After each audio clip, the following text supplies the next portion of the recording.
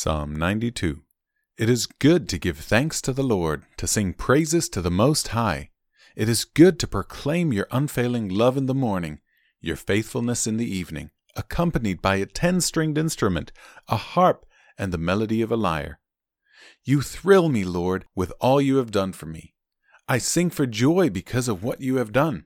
O Lord, what great works you do, and how deep are your thoughts.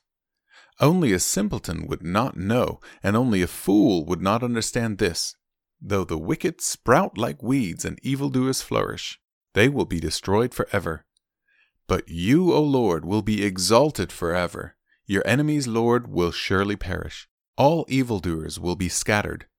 But you have made me as strong as a wild ox. You have anointed me with the finest oil.